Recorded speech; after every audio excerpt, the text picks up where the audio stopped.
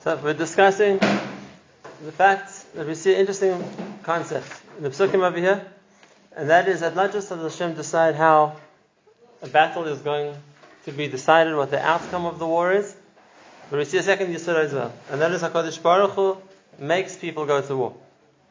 Like it says over here that even though logically the kings of Canaan should have been afraid of Bnei Israel, they had witnessed the miracles which had happened. Like Rachav Azayna said right at the beginning, everyone was too scared to approach them. But like Pasuk says, HaKadosh Baruch Hu was behind the scenes pushing them to go to war. Let's understand this a little bit better.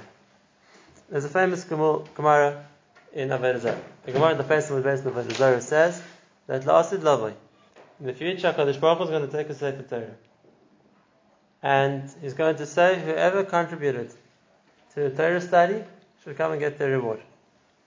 And the Gemara says over there in Avodah Zarah that miyad, immediately all the various nations are going to come, and each one's going to claim that they deserve reward for learning Torah. One of the nations which is going to come is Paras, is Persia, and they say, Harbe Drachim Baninu. We built roads, we made bridges, we fought wars, and all of that we did with Tzarech Torah. Why is building bridges and roads and fighting wars with Tzarech Torah? So it's the same argument as someone would come along today and say that they developed the internet, the Tzarech Torah. That wasn't their intention. But Lemaisa, when the tool exists, it can be used as a medium to give shirim, to store Torah, to whatever it's going to be. So they say the same thing. Maybe that wasn't their intention when they built the roads, made the bridges, but now that the transportation system is in place, people can use it to travel, to get to learn. So they say three things. They built roads, they built bridges, and they fought wars. So the first HaKadosh Baruch Hu's response to them, the Gemara says, is that wasn't your intention. Your intention, you weren't doing it for Klal Yisrael, you're doing it for yourselves, so that you don't get rewarded for that. That wasn't your intention. When it comes to wars, HaKadosh Baruch Hu says something else. He says, when it comes to the wars, Ani Asisi. Hashem says, I made the wars, not you. And here we see the same idea. That HaKadosh Baruch Hu, so to speak, decides when countries should go to war. It's not the country. And therefore, it's not even they can take credit for their action. When it comes to building bridges or making roads, maybe, they can take credit for their actions. Hashem says there wasn't the right intention. When it comes to fighting wars, HaKadosh Baruch Hu says, I made the wars, not you. You can't even take credit for their action. How does Hashem make countries go to war? So there's an unbelievable chazal. It's a Gemara in Sanhedrin, and the Gemara says like this. The Gemara says, Im Ra'isa Malchius Shemiskaros Zu B'Zu. If you find different kingdoms, different countries, who misgaros Zu B'Zu, they so to speak goading each other to war. It's just like pushing how far they can, so to speak, test the patience, so to speak, of the enemy until it actually breaks out in war. Says the Gemara, Chakei l'raglav shel Mashiach. It's a sign that Mashiach might be coming. Why? What's the connection? So Shemati from Mori Rav Moshe Shapiro Zechron Livracha. Beautiful explanation. And that is that we know that every nation here in this world has a Sar in Shemayim. Every nation here has a spiritual, so to speak, guardian angel that's responsible for that nation in Shemayim. And therefore, as long as the spiritual Sar of that nation is calm, nothing's threatening it. So there's no reason for the people that he's looking after to get agitated, to get worked up. But Berega, the Sar in Shemayim, feels threatened, so the people here are going to feel threatened also. And therefore, the only difference is, like the Gemara says in the Megillah, that they feel the feeling of fear, they feel threatened, they feel ill at ease, but they don't know from what. They don't know what's threatening them. And therefore, when you see a nation here is unsettled, they're looking for somebody to fight with. They feel threatened. They feel that they have to protect themselves, right? And therefore, they're looking for an enemy. They're looking for somebody to attack, so to speak. Miskaros. It's not they have a definite enemy they're going to fight against. They're goading someone else into fighting. it means that the nation feels unsettled. They feel that there's something wrong. And you should understand, the cause for this is because their sire feels unsettled. What would cause the sire of the nation to feel unsettled? So it could be a number of things. But it could be when Mashiach comes. Because we know that the Pasuk says that when Mashiach will come, he'll take away whatever dominion any of the Sarim have. Right now, each of the Sarim have a certain amount of power to look after their nation. When Mashiach will come and re-establish the Malchus of Hashem in this world, then all those Sarim will lose their power. Like the Pasuk says in Yishai, Yifkad Hashem al tzva marim b'marim v'al malchei adam al adam. HaKadosh Baruch Hu will deal with the tzva marim b'marim, the angel in Shemayim, and the king is here in this world. And therefore, if you see a nation which is unsettled, they're looking to fight, understand that it's not because they're unsettled. It's a reflection that their sire is unsettled. He's scared. And it could be why he's scared of his Mashiach coming. And therefore, chakei l'ragel for Mashiach. And here's the same way. How does HaKadosh Baruch Hu make a nation go into battle? Pashut. If the sire feels threatened, so then the people feel threatened, they're going to go and fight to defend themselves. And that we see, and here also, here it's more Pashut. This was the downfall of the nations of Canaan. This was the time when all 31 kingdoms of Canaan got destroyed. And therefore, there definitely would be the feeling that the Sarim has of these kingdoms that they're threatened, that they are going to be destroyed. And therefore, the way it came out in the nation felt threatened, and therefore felt that they had to fight to defend themselves because they felt otherwise we're going to be attacked. And therefore, like I said, it's not a national decision to go to war. It's a reflection of something happening in Shemayim, which translates down to the people here that they feel that that's their way that they're going to respond. Is that the only reason? And what I'm explaining is the concept, and that is HaKadosh Baruch Hu sets in motion the wars. It's something HaKadosh Baruch Hu does. It's not that people decide to go to war, and because of that, it's not they decide they're going to run a war. The question is if Country level, then it's from HaKadosh Baruch Hu.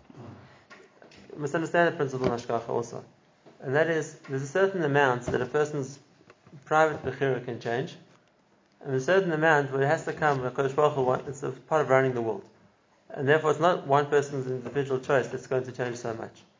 We spoke about this way at the beginning. We spoke about the king of Yericho, and we'll say the same beside again here. Right? And that's why we have a principle of Lev Melachim B'Yad Hashem. Because the king is too powerful. And therefore, if it was left after himself, he could do too much change in the world, more than if one person's Bechira would warrant. And therefore, the way to do that is that the king's heart is B'Yad Hashem. Like the Prophet says, Lev Melachim B'Yad Hashem, the Bechira, which is going to affect so much, isn't left up to the decision-making process of one person that he's going to decide that, and it's going to have such a major effect. Something like it has to be, so to speak, following the dictates of what HaKadosh Baruch Hu is making him do. And this is the Gemara in Shabbos, like we said. Yishamayim nerum, v'aretz mitachas, v'lev melachim ein chayfke. The Gemara says in Shabbos, if all the heavens were parchment, and all the reeds were quills, and all the sea was ink, it wouldn't be masvik lichtov chalal shel rishus. And we explained that in Rashi, what does it mean chalal shel rishus? It says the lave of the king. Why? Because you can give all the theories you want. And you can have all the analysts, of political analysts, or whatever it's going to be, of what the king is doing and why he's doing it. And the emphasis you'll never finish because that's not the reason. It's a halal. It's a halal because the real reason why he's doing what he's doing is because that's what Hashem makes him do. And therefore, whatever other theory or political agenda people ascribe to him, you'll never finish with that because it's not where it's coming from. Leiv melach is b'yad Hashem, and therefore he decides. And something over here, Me'ez Hashem hoises seva. There's some things which isn't up to one person's bechira to decide. I'll finish just on this concept. There's one more point I want to say before we go back to the psukim, and that is there's another concept which fits into the same category, and that is the coming of Mashiach. The coming of Mashiach is something of international significance. The world will change. It's not something which one person's bechira can do. And therefore, even though the Gemara says that a dar which Mashiach didn't come in that generation, right? It's as if the Beis Hamikdash was destroyed in that generation. The Chaim V'Dajin explains in Rechaim. He says that's the din in the dar. But you can't tzaddikim in that generation. It doesn't apply to them. Because you could have individuals they deserve to have the Beis Hamikdash built in their time. They didn't do anything wrong.